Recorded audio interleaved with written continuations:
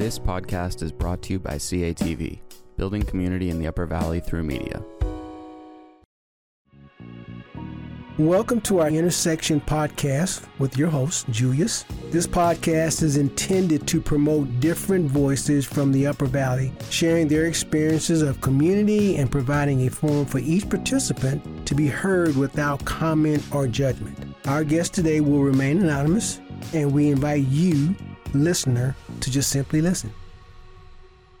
So my first question, what is your personal vision or definition of community? My personal definition for community has definitely changed over the years, but where I've landed now is more about people living in the same area, but it's not geographic based. It's also about like how these different people interact and what values they share. And there's also personal values, embracing the differences among the people in this group and this sense of like belonging, a sense of inclusion. So what experience has shaped that vision? So I have a background in the scientific ecology classes. My definition of community is definitely influenced by some of that education of like, you know, looking at like populations, community, and ecosystems.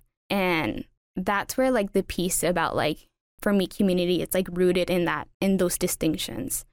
Because like for population, you just have like the same species of people living together in a geographic area, right? But with the community, it's different species living together, right? And it's still in a same area, but a key point of that, like the key ingredient, is how these different people interact. For me in the community, we're talking about people, right? In the scientific term, it'd be more like different species. And essentially the fact that something that happens to me would also impact somebody else in the same community, right? So then there's that sense of like looking out for each other and recognizing like shared struggles. And for me, growing up in Los Angeles, and specifically East LA, the community there's a lot of people who looked like me. And it was very easy to feel included, very easy to feel like I belonged in that community. As soon as I stepped into other parts of LA, then there was like, I don't know if I belong here. You know, I'm talking more like the wealthy, the like west parts of LA. So those experiences of like just knowing like very clearly and the experiences of living in a place that is pretty segregated too, it's really clear when that feeling of when I feel I belong and when I feel that I don't. And definitely felt like I belonged in the place where I grew up in East LA. And when I went off to college, I went to a place that was predominantly white. And it was my first experience of actually feeling like a minority. There's not a lot of people here that look like me. And there was still some like subgroups. There was like clubs, like affinity clubs that I would gravitate towards. And I'm grateful that I had those because there were support systems too. And that helped me see that it's not just about like, you know, people who look like me, but also recognizing that there are even people who look like there's a lot of differences. Like there's a lot of different experiences that we have, but the commonalities that we share, and usually around like the values and some shared perspectives, shared experiences, is greater than our differences.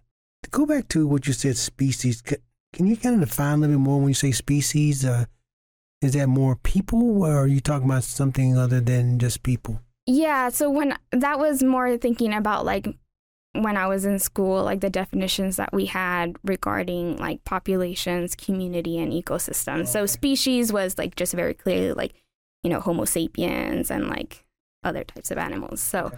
But so that's where I'm saying like it's kind of informed and influenced by my understanding of what a community means in that particular educational environment.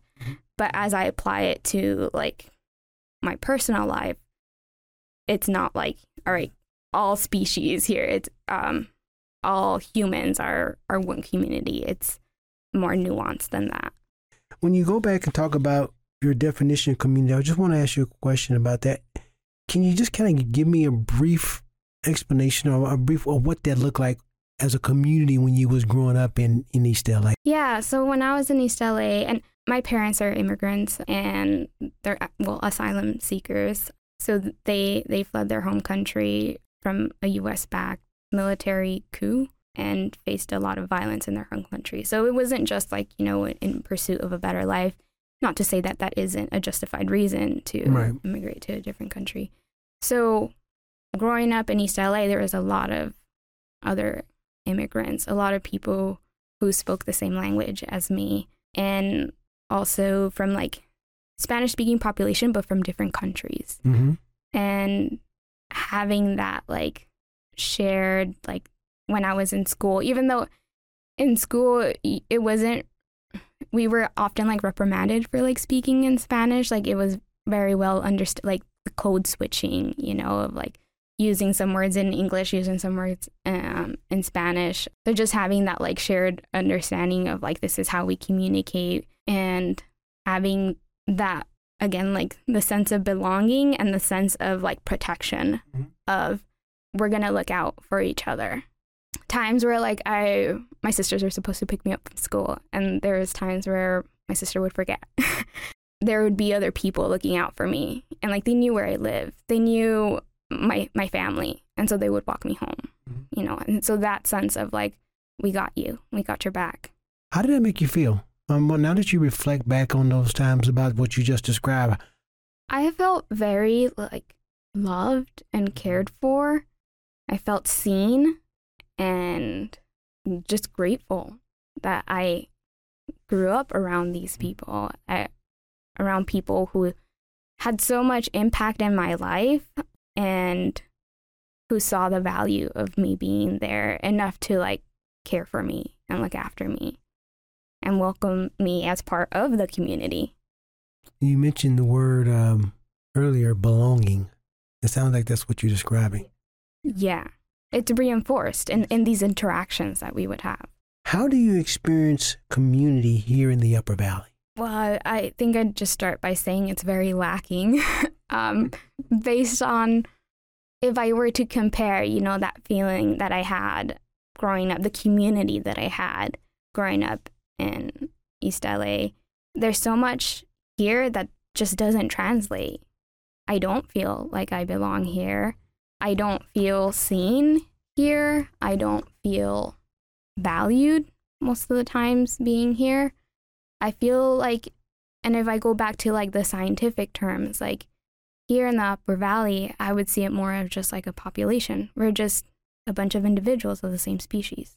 And we may interact with each other, but the influence of like networks of influence are severely lacking. So what happens to me may not bother, like it doesn't even register for others. So if an act of violence, an act of discrimination were to happen to me, I don't necessarily feel like others would rally against me. I feel like that's the norm around here of like you look out for each other, which I know sounds weird compared to other people's experience of the Upper Valley, because when I talk to other people don't look like me, people who are white, who grew up in this area, I think they would describe something quite the opposite of like, you know your neighbors, you look out for each other, but that just hasn't been my experience. Not trying to put words in your mouth, but would you say that they're numb to? Yeah, I would even say another word that I heard recently used is callous. What do you do to build community here in the Upper Valley? Most recently, it's been, and this is like the past two years since really like the start of the pandemic, is using my voice to speak towards my experiences and show that others who look like we're not, one, that we're here, we're in this area and we belong in this area, and that there is support for others who may be feeling very lonely, who may be feeling othered in these communities, feeling ostracized, and creating platforms of like, here's how we can engage, how we can gather. So more specifically, like 2 years ago, I've been working with a group of organizers, community organizers, to build this network for BIPOC in the state on specific like issue areas. And it started as an online community, and just like around these similar, it's a network for BIPOC, so there's that one of those commonalities. But we also know that there's a lot of diversity when we talk about BIPOC, Black, Indigenous, people of color. Their shared commonality is like these issue areas that we focus on. And one thing that struck me when I was introduced to this group is when I spoke out about experiences of discrimination, that my story and other people's stories were strikingly similar. And it felt like a relief of like, oh my God, somebody understands. But also this sadness of, this is a pattern. Mm-hmm. It's not just me. And it's a lot of people who look like me. How are you building community? Through these organizations? Yeah. And what is it? How are you doing it? Yeah. So like there's an active like listserv where we just like share offerings, which can range from like, hey, I have like, I have chickens and I have eggs to offer up, or I'm starting my garden. I have some like extra tomato stars. Does anybody want some? I'm working on this home project and there's extra. One time there was like a wood stove.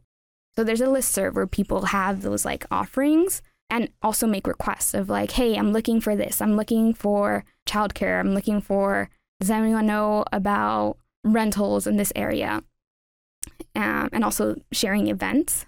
And so there's that listserv, and then there's also like community gatherings that we host. In the midst of the pandemic, these were virtual community dinners. So they'd be in the evenings, and it sounds funny too, because it's like we go on Zoom and we have dinner together, but it's like, you know, we're in our own homes, we're on a Zoom screen. It's just a place to gather and not feel like there's a mission or purpose to gather aside from just like enjoying each other's company.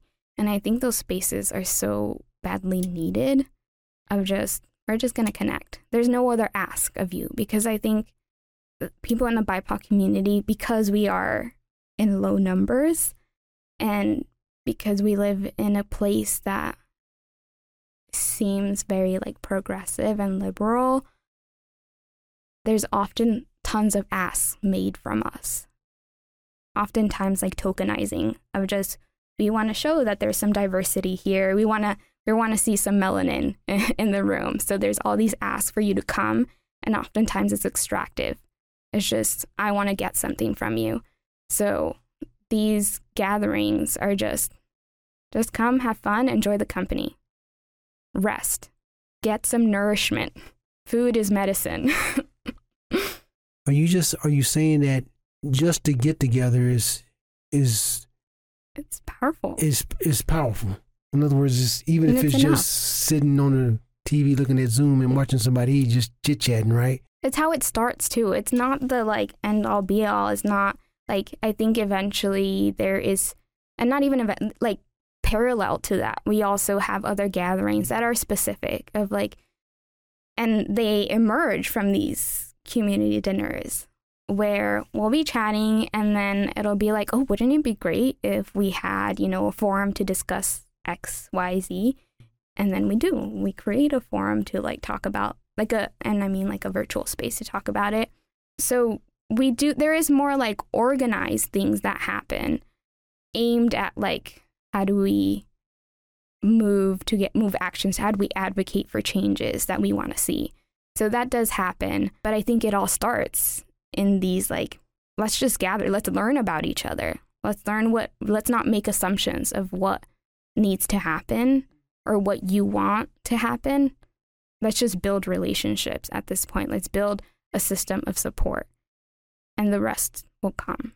So would you say that is kind of like the foundation, the number one priority before you even move forward? Yeah, and it's a very conscious decision. And I want to say that like we are focused, the network is of and for Black, Indigenous, people of color. And so we rightly focus on building those relationships first. We've had, since our formation, there's been tons of requests from other organizations, white-led organizations who are like, we want to partner with you. Sometimes in that tokenizing way of just like, we got this grant and we want to show that we're working with communities of color. And we've made that conscious decision of, hey, we need to prioritize our own community first. So we've built kind of a firewall of like, for a startup organization, we don't have funds, we don't have staff. We're doing this because it brings us joy.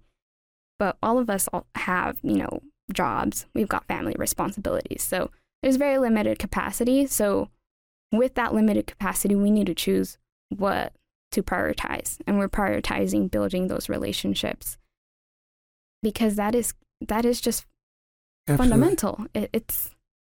I think it's also part of that mission of being like a network because and of recognizing where a community stands on an issue, where a community wants to move on a specific issue. Because you can gather, 5 BIPOC on an issue, but if there hasn't been time to like process as a group, you just have 5 individuals. And you have to recognize there's a lot of diversity in the term BIPOC. Like, we don't all think alike. We don't all have the same experiences and perspectives and opinions and values. So there needs to be space for building that like group processing, sharing of our experiences, our perspective, and then a landing of like, all right, here's how we feel as individuals. Here's where we land as a group, as a community. Think about a time when you felt like you were a valued member of the Upper Valley community.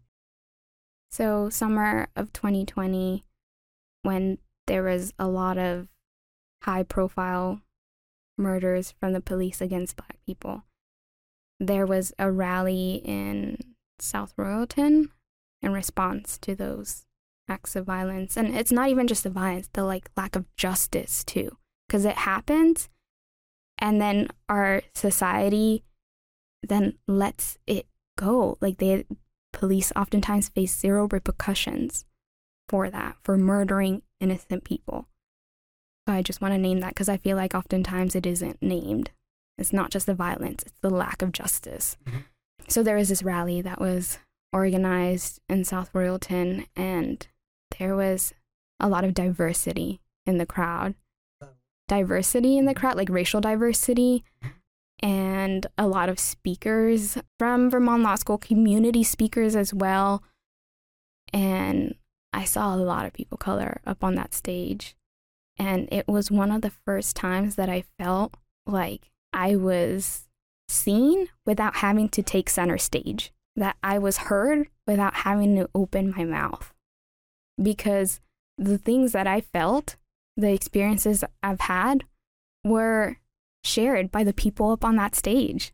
And it was a time where I did feel like I'm part of this community because I see myself in these people that are up there on that stage. Why was that experience positive for you? Yeah. Why it was so positive is because pretty much up until then, I had felt the opposite. I felt like if I wanted to be seen, I needed to take center stage. If I needed, and not even myself personally, but if my stories, if my values, if I wanted those to be seen and heard, I needed to be the one who was going to speak up. And there was times where it felt so isolating, like you're invisible but hyper visible. Because invisible in the sense that you're rarely granted a seat at the table. There's very few people, particularly in positions of power, positions in like prominence in the community. So there's the invisibleness in that sense of we're just not there where it matters in the conversations that matter, making decisions. And there's a hypervisibility of when you are there, there's all eyes on you. Mm-hmm. And there's this like weight, there's this responsibility of like, I need to get this right because I'm not just speaking for myself.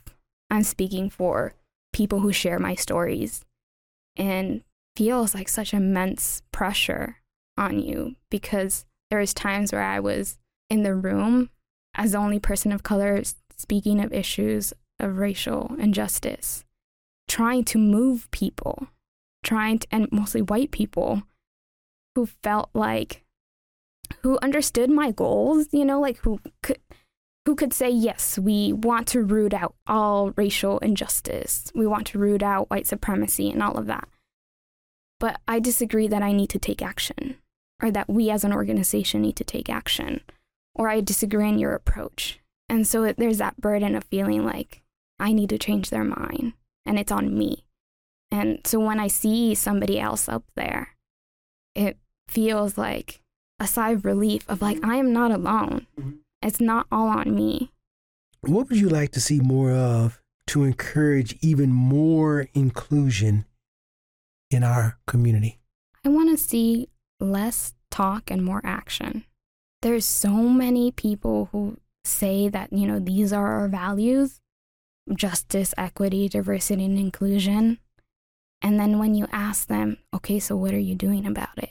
The most they can answer is, we're paying a consultant to train us on how to be more diverse, to train us on how to be more inclusive. We wrote a statement about it. There's very little action of like showing that, okay, but when it comes down to it, like aside from this training that you're buying, how is it actually making any difference?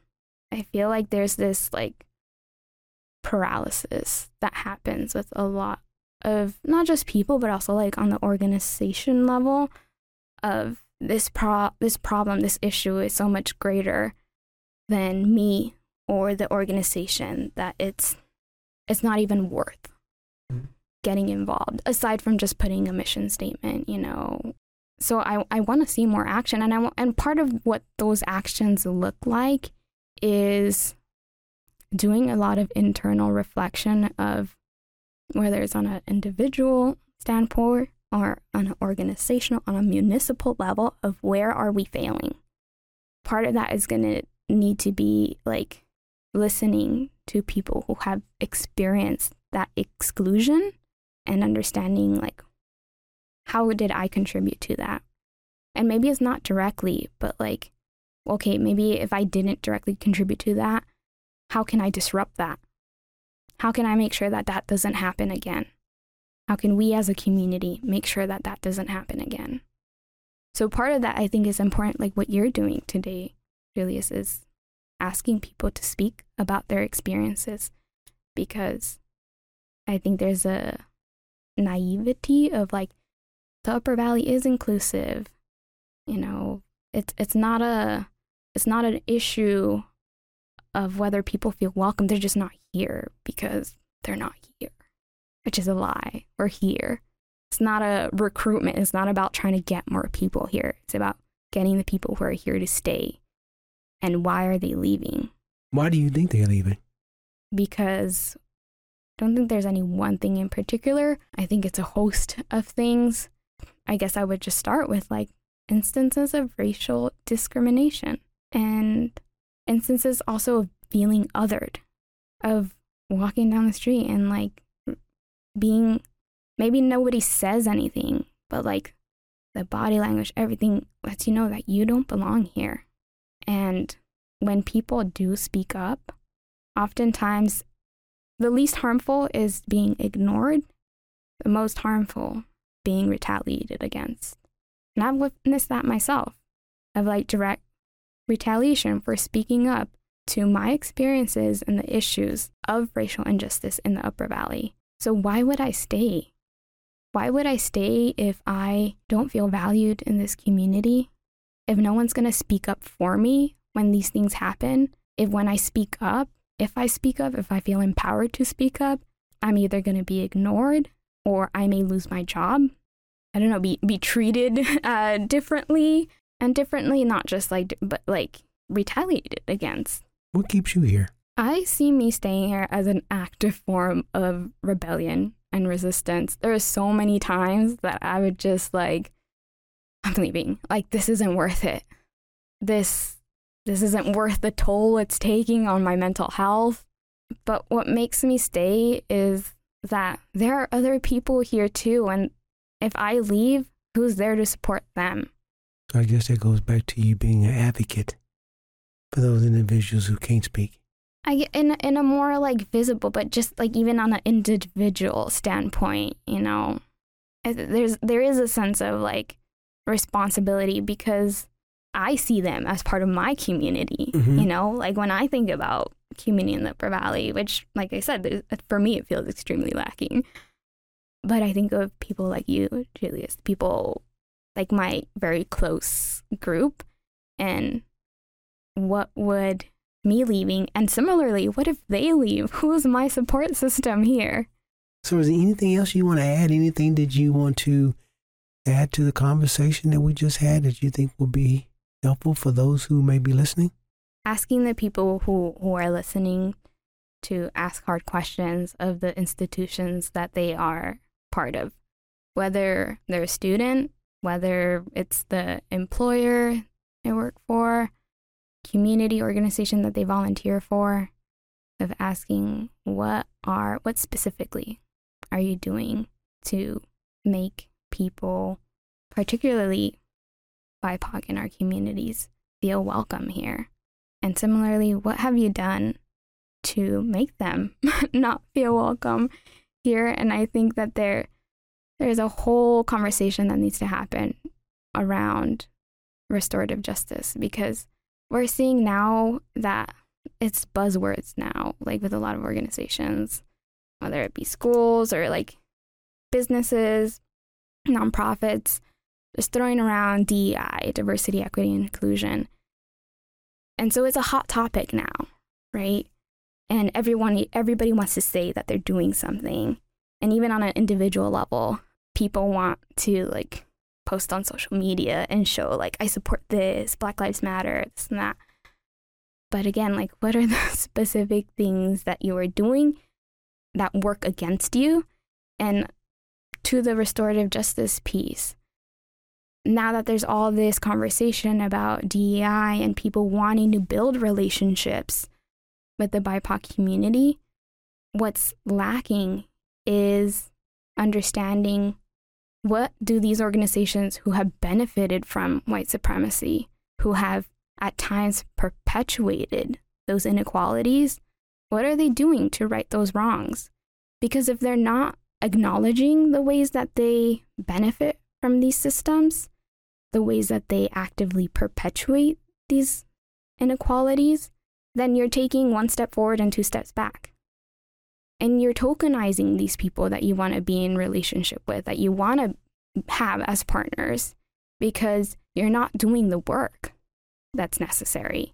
So questioning, again, like, if you don't see that representation, the BIPOC representation in an organization, what's missing? That sounds like a big challenge for the people in the Upper Valley. Anything else? Thank you for having me here. Thank you for doing this. You're welcome. So thank you to our today's guests for sharing their experience of inclusion and exclusion here in the Upper Valley. If you like to lend your voice and your experience to this podcast, please contact us at intersections@catv8.org. That's intersections with an S at catv8.org. Again, thanks for our listening. Thank you for listening, and we thank our guests for speaking. Thank you for listening to CATV Podcasts. If you found this episode interesting and would like to find more Upper Valley content at CATV, please visit our website at catv8.org. That is CATV8.org. You can find all of our podcasts under the Listen section on our homepage.